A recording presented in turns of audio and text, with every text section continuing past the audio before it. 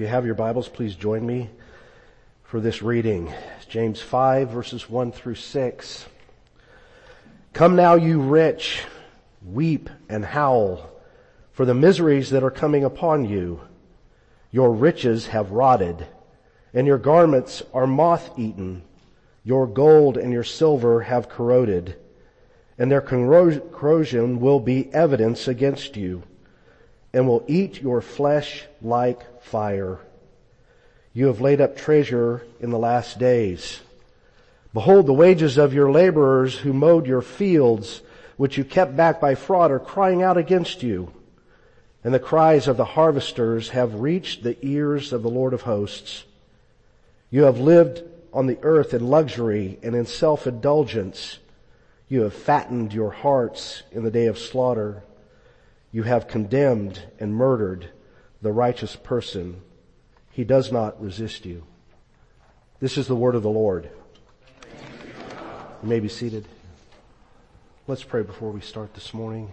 Father in heaven, we do come before you as your people with grateful hearts for sending your Son, Jesus Christ, who was our substitute, who died for our sins and raises us to life in him and is seated at the right hand of you in heaven. He has given us the Holy Spirit to dwell within us, and we ask, Holy Spirit, that you will guide us as we look at your word this morning, that you would teach us, that you would help us. Be our teacher. Be our comforter. And Father, we ask that in so doing that we might worship you through this message in your word, that we will struggle with it, that we will apply it to our lives, that it will be implanted deep within us, and that we would live it out, all for your glory. In Jesus' name, amen. So in your bulletins you have as the title for this message this morning, Warning to the Rich. But as I've done before, I'm calling an audible. So this week as I was going through the text, and it's a difficult text. You heard it read just a moment ago. It's a scathing message that James is putting forth. And so as I was meditating on this late yesterday, something came to mind. A passage in Matthew 13, Jesus gives a parable. He says this, the kingdom of heaven is like treasure hidden in a field, which a man found and covered up. Then in his joy he goes and sells all that he has and buys that field. Well, as that came to mind, I thought about the close of verse 3 in our text. It says, you have laid up treasure in the last days. So here's the audible. I've entitled this message, Where is Your Treasure? Where is your treasure? We'll talk about being rich and the rich. But really for us, where is our treasure? That's the ultimate question that's being raised in this text when you get down to it. James wrote this short little epistle probably around 42 AD. Many scholars believe it's the first of the writings in the New Testament. Maybe Mark's gospel is equally early. We know that James is writing to these 12 tribes that are dispersed. One of the things we have to think about is James probably knew a lot of these Jewish Christians. They're dispersed from Jerusalem. Probably shortly after Acts chapter 7 when Stephen is stoned, persecution comes and they're scattered. James probably knew many of these people. Some may be an extended family, cousins. Others he may have seen come to faith. Maybe he discipled them. Maybe he led them to the faith. But they have left Jerusalem and they've gone out. And so as he's writing, there is a bit of pastoral brotherly love for them.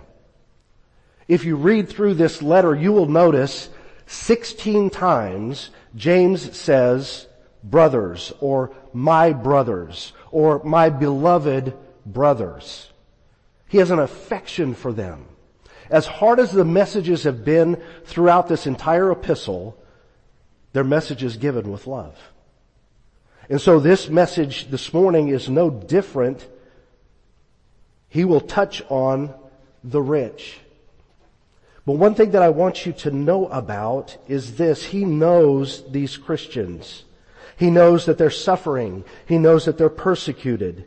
He knows that they need to hear the Word of God and how to conduct themselves, how to behave in this harsh and fallen world.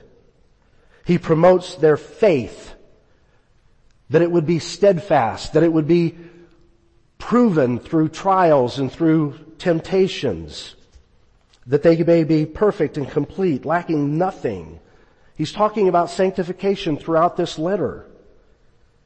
And he cautions them, when it comes to faith, don't be doubting. Don't be double-minded. Don't be unstable. James is trying to put across to these Christians, you should live an undivided life. You should be united with Christ, so much so that you are in the world but not of the world. People will see a difference about you. And so he addresses things that stand out. He says, have no partiality. Have a faith that actually works. It's active. It does things. It ministers to others. It shows that your faith really works. So these are the things that he talks about coming up to the latter part of his book. And then he changes tack. In chapter 4, verse 13, you'll notice in the previous verse it says, my brothers, but it starts a new paragraph and it does something different. It says, come now. And in the Greek that means listen. And then he says, you who say that we'll go to such and such a town and we'll trade and we'll do such and such. Don't be arrogant. You need to understand that you're united with Christ. You should say, if the Lord wills. And then it comes to chapter 5. And this scathing message. Come now, you rich. Come now, you rich. James is not speaking to those within the church. He's speaking to unbelievers. It's kind of like this. You know, at home and you'll have a conversation with your wife or a friend or something like that, and then you'll begin to go off on a little rant. Maybe you'll talk about another political party that's not your own. Maybe you'll talk about situations in the world. Your voice will raise a little bit and you'll go through this little bit of rant. And none of those people are here that you're talking about. You know how that is. Well, James is doing that here. But he does have a purpose for why he's doing this.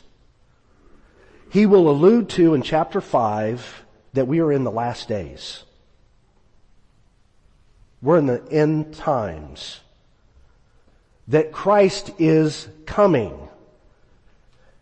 And the scathing message is to stir up within us a motivation to be steadfast. And he's going to talk about 3 things that are extremely important for us as Christians to do. He's already given us some things. Show no partiality. Have a faith that works.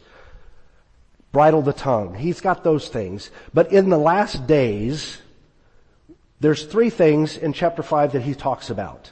3 priorities for the Christian. We'll take one today, one next week, and one the week after. He's going to talk about possessions. He's going to talk about patience, and he's going to talk about prayer. Those are 3 things that are important that James communicates to this dispersed church.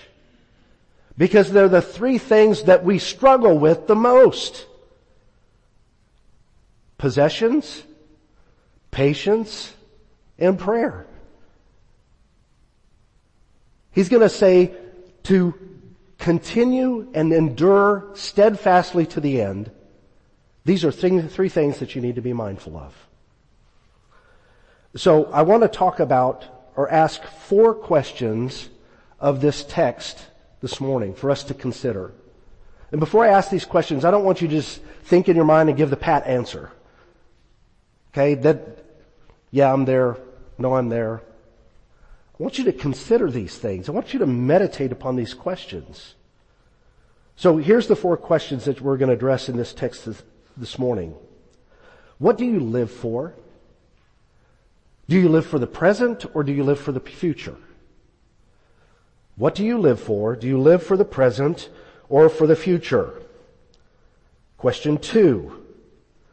What do you trust in the most? What do you trust in the most? Number 3. What would the world say about you and your life? What would the world say about you and your life as a Christian? And then finally, the last question, what does your life say about you in the way that it's lived? What does your life say about you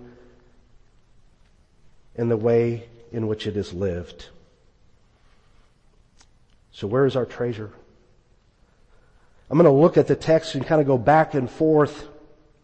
There's an interesting commentary series, the NIV commentary series, and if you know how it's laid out, they'll talk about the original context, they'll talk about a bridging of the context, and they'll talk about a contemporary application. And so we're going to kind of go back and forth as we look at the text and talk about these questions. James is bringing forth this scathing remark toward the rich because he wants his brothers to know that God knows exactly what they're going through. He knows that the poor are oppressed. He knows that Christians are persecuted. He knows that there are afflictions in this life. He knows that there's trials, there's temptation. God knows it all. There's nothing that is a surprise unto him. The psalmist says in Psalm 73, "For I was envious of the arrogant when I saw the prosperity of the wicked. Their bodies are fat and sleek. They do not trouble as others. They're not stricken like the rest of mankind. Their hearts overflow. They scoff, they speak. But God knows. God knows." So let me ask this when it comes to that first question that we want to look at. What do you live for? Do you live for the present or do you live for the future? When I say the word rich or wealthy, what do you think of? You think of Elon Musk? Do you think of Jeff Bezos? Do you think of Bill Gates? Do you think of maybe when you were a boy or a girl in school, remember the big 4? J.P. Morgan, Carnegie, Vanderbilt, and Rockefeller? Do you know in real dollars, they were far more wealthy than an Elon Musk is today or a Jeff Bezos? John D. Rockefeller, in inflationary dollars, they say would be a net worth of over $400 billion today. So when I talk about the rich and ask you about the rich, what do you think of? You think of those people? Or does your mind then begin to drift and think, oh, but if I had money? Can I make a confession to you? Sometimes I'll go down to Dallas. We'll meet up with the Browns occasionally and have a meal and some fellowship together. And we'll come back north on I-75. And there's a billboard there. And if you're traveling along and if you've gone along that, you'll know that billboard. It's a billboard for the lottery. It's a billboard that says Mega Millions and Powerball. Okay, in bright colors. And what catches your eye, at least it does mine, this is my confession, is when those numbers are pretty big. underneath. I think the Mega Millions, when I looked yesterday for this week, is like 440 million. And my mind begins to drift. Thinking about wealth. Thinking about riches. Oh boy, I could do so much good with that. I start telling myself, maybe I should buy a ticket. I could change the world. James is saying, come now you rich. It's not that riches are bad. There have been wealthy people that are Christian. You may know some. Abraham was rich. He was so rich that he and his nephew Lot had to separate because they had so much wealth. Job, even though he lost everything, if you go to Job chapter 42, God restores it all even more abundantly than he had the first time around. But riches didn't control them. So again I ask, what do you live for? Do you live for the present or do you live for the future? Many of us will go, I live for the future. I'm looking forward to Christ's second coming. But let's look and analyze our lives. What do you live for? What does your calendar look like? Do you fill up your calendar with all kinds of things? Not that anything is bad, but do you have your weekend getaway already planned? Do you have this time out to go to dinner? Do you have other things that you've planned that aren't necessarily kingdom-minded at all? How many things in our lives that we use money for have any bearing on a kingdom focus? So again, I ask, what do you live for? You live for the present or you live for the future? The present might say, you know what, my car's getting kind of old. It's got 85,000 miles on it. Maybe I should get a new one. There's all these ads and promoting, and you can get this good finance rate and everything like that. And I'll get caught up in a shiny new car. Living for the present. Wanting that extra status. Wanting that extra toy. Am I living for the present? Went through my closet the other day. I have more than one closet. I got a closet for spring and summer clothes, and I've got a closet for fall and winter clothes. I'm reading through this, and it's talking about garments that are moth-eaten. I happened to look a little while ago. Some of those clothes that are in my closet are moth-eaten. How many suits, how many sets of clothing do we need to have?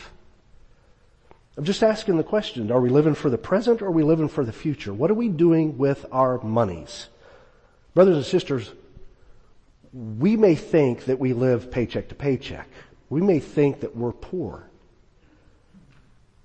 We live in the richest country in the world. The richest country in the world. You know what the average worldwide salary is? And this is a bit inflated. $18,000 a year.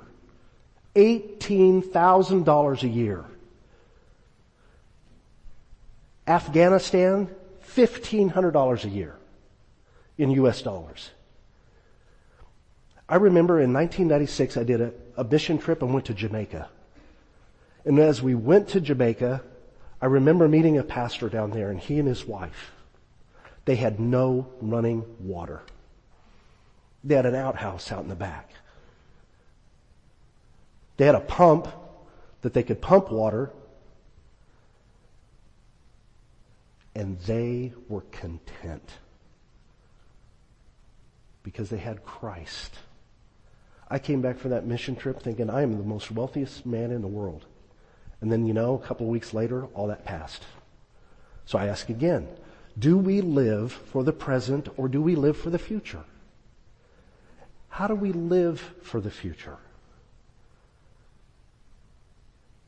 It's giving of our time. Yes, it's giving of our money. Using our spiritual gifts. That becomes the priority for the Christian. How we live. So what do you live for? You live for the present, or do you live for the future? Let's talk about the second question here.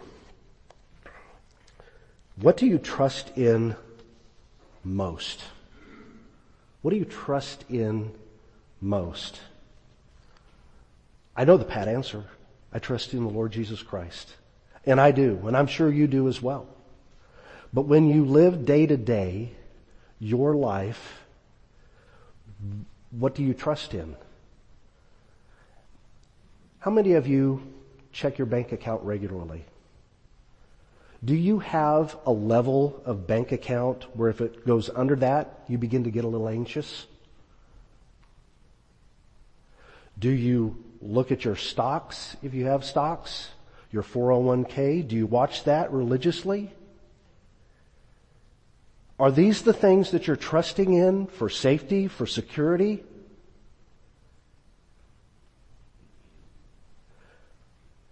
When Gayla and I got married in 1984, we took a U-Haul.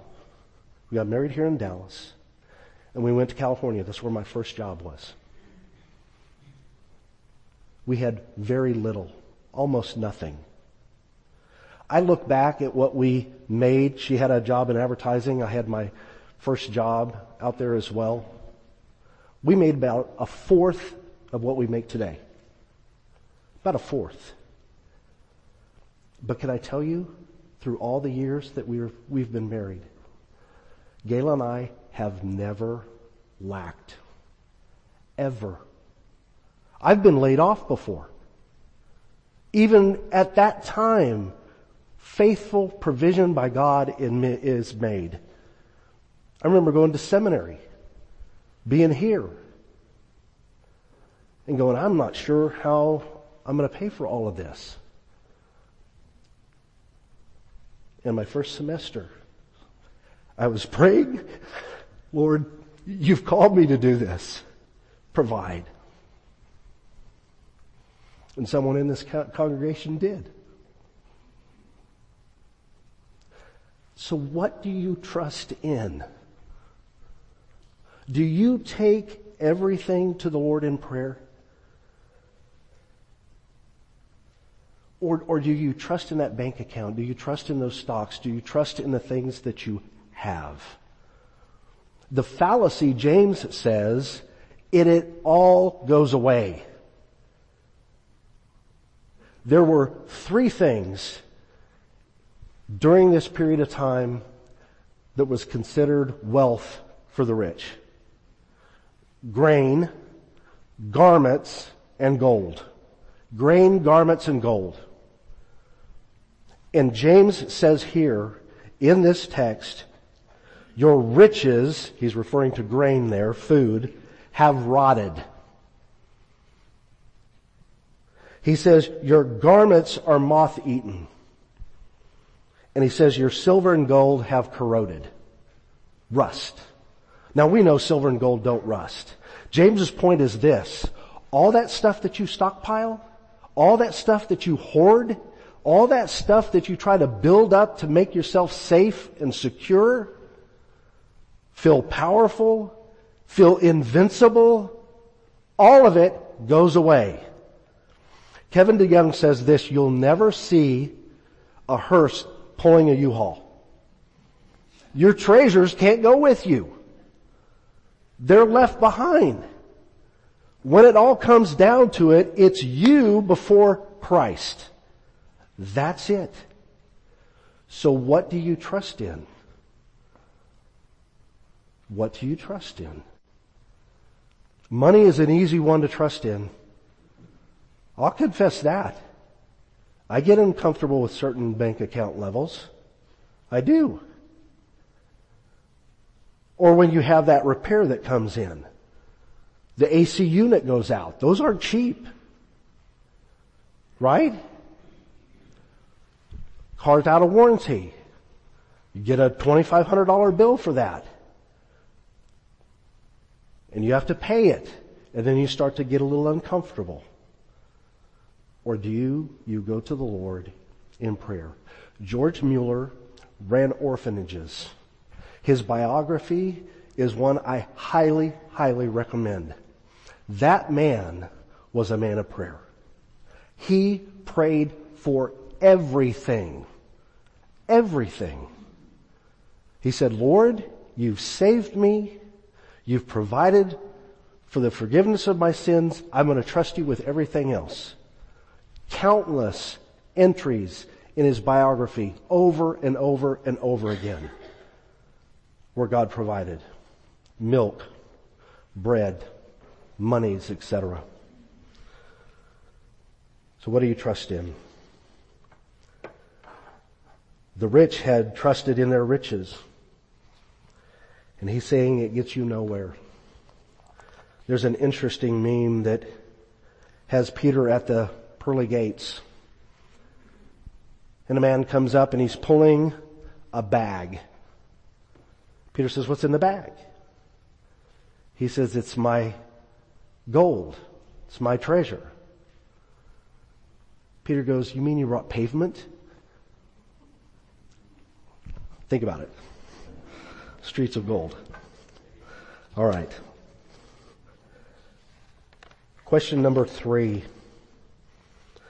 What would the world say about your life? What would the world say about your life when they see the way that you live? Talk about the rich at the beginning and what do you think about? How many remember the old show, although I didn't watch it, Lifestyles of the Rich and Famous with Robin Leach? And you watch that. It talks about people in their cars and their jets and their vacation homes and restaurants that you can't even afford to get a cup of coffee in. What would the world say about you? Are you one that keeps up with the Joneses? Do you always have a new car? You replace your furniture every so often? Always have a new wardrobe? You're living for the present, not for the future? What would the world say about you? You know, when we elect elders or deacons, one of the things that's mentioned is what is your report from those outside the church? What do they say about you? Are you a man or a woman of integrity? Do you live what you proclaim? If you're a follower of Jesus, you will remember he says, foxes have holes, birds have nests, but the Son of Man has nowhere to lay his head. But he did. He found places. So the question is, what would the world say about you? Would they say, that person's benevolent? That person's generous? That person devotes himself to the body of Christ? You know, that person is always reaching out to people in that community. He loves God and he loves others, or she. Would the world say that about you, or are you just another consumer? What would the world say about your life? Do you hoard? Do you practice luxury living like it's written in our text? The prophet Amos spoke against Judah and against Israel. And in chapter 4, he gives a scathing announcement. He says that Israel is living like cows in Bashan. That they're just eating and getting fat. Gluttony. is the picture that you're supposed to see. That the women are calling for their servants to bring wine. Life's a party. It's luxurious. That's what they're living for, the here and the now. And Amos gives them a scathing message. He calls them to repent. To quit oppressing the poor. In the Old Testament time and even in the New Testament during the time the Scripture's written, it really was more of a zero-sum game when it came to wealth. You were a have or you were a have-not. You were one of the two. It's not like today. Today is different. There is wealth creation. There is a middle class. But still, there was have and have-nots. Are you a bit of a have and not concerned with the have-nots?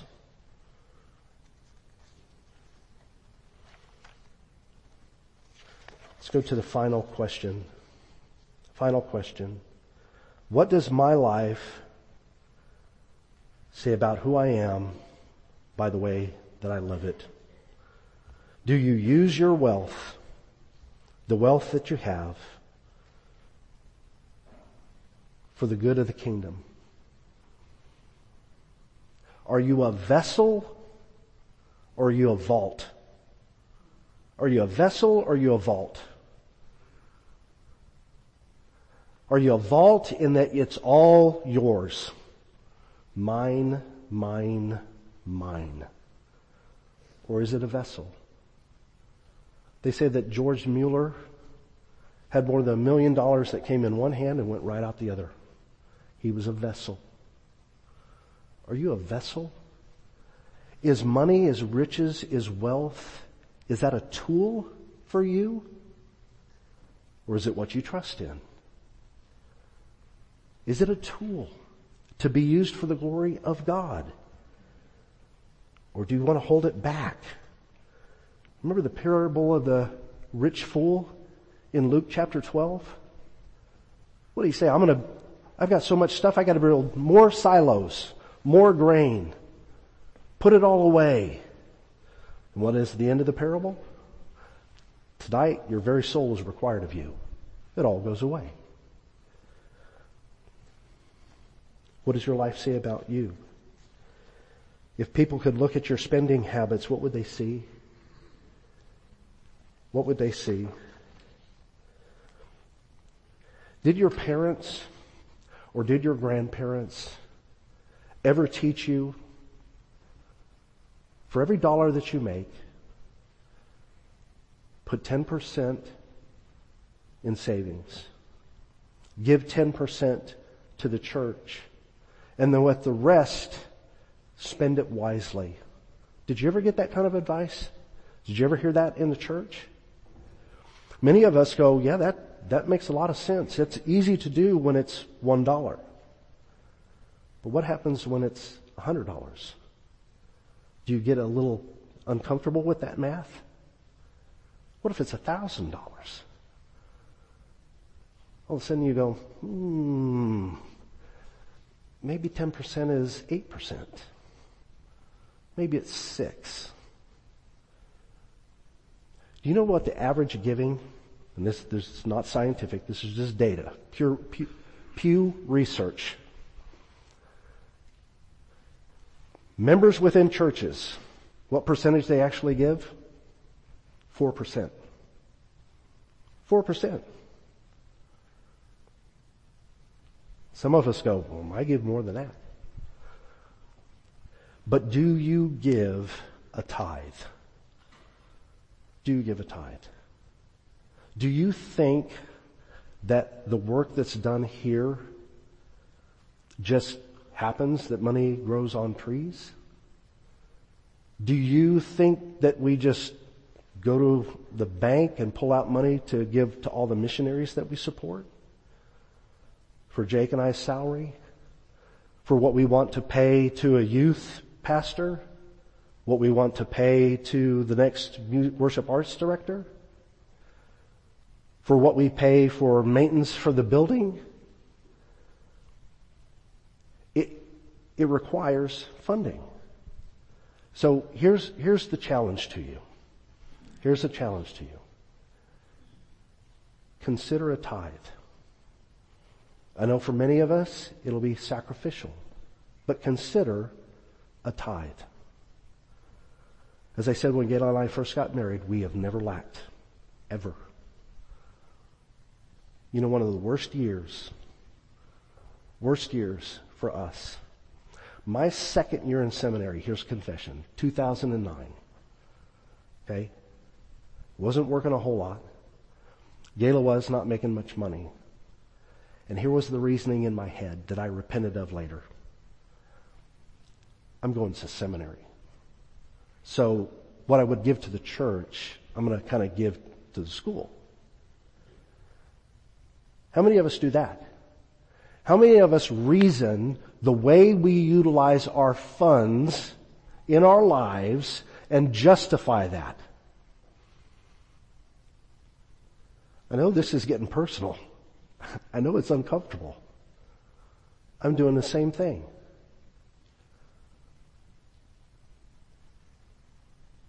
I'm going to discontinue my cable.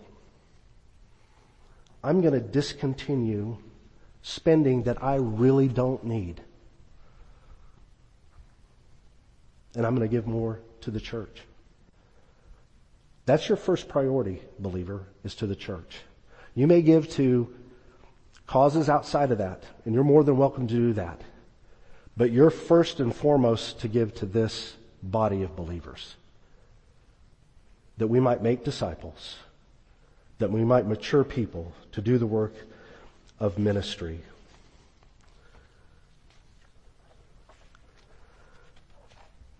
Paul wrote to Timothy in 1 Timothy chapter 6, he says this, "But godliness with contentment is great gain. For we brought nothing into the world, and we cannot take anything out of the world. But if we have food and clothing, with these we will be content. But those who desire to be rich fall into temptation, into a snare, into many senseless and harmful desires that plunge people into ruin and destruction." We need to have a proper view of riches. And then it says this, you know this verse. Verse 10, "For the love of money is a root of all kinds of evil." It doesn't say that money is the root of all kinds of evil. A love of money is the root of all kinds of evil. J.C. Ryle said this, you can love money and not have it. And you can have money and not love it.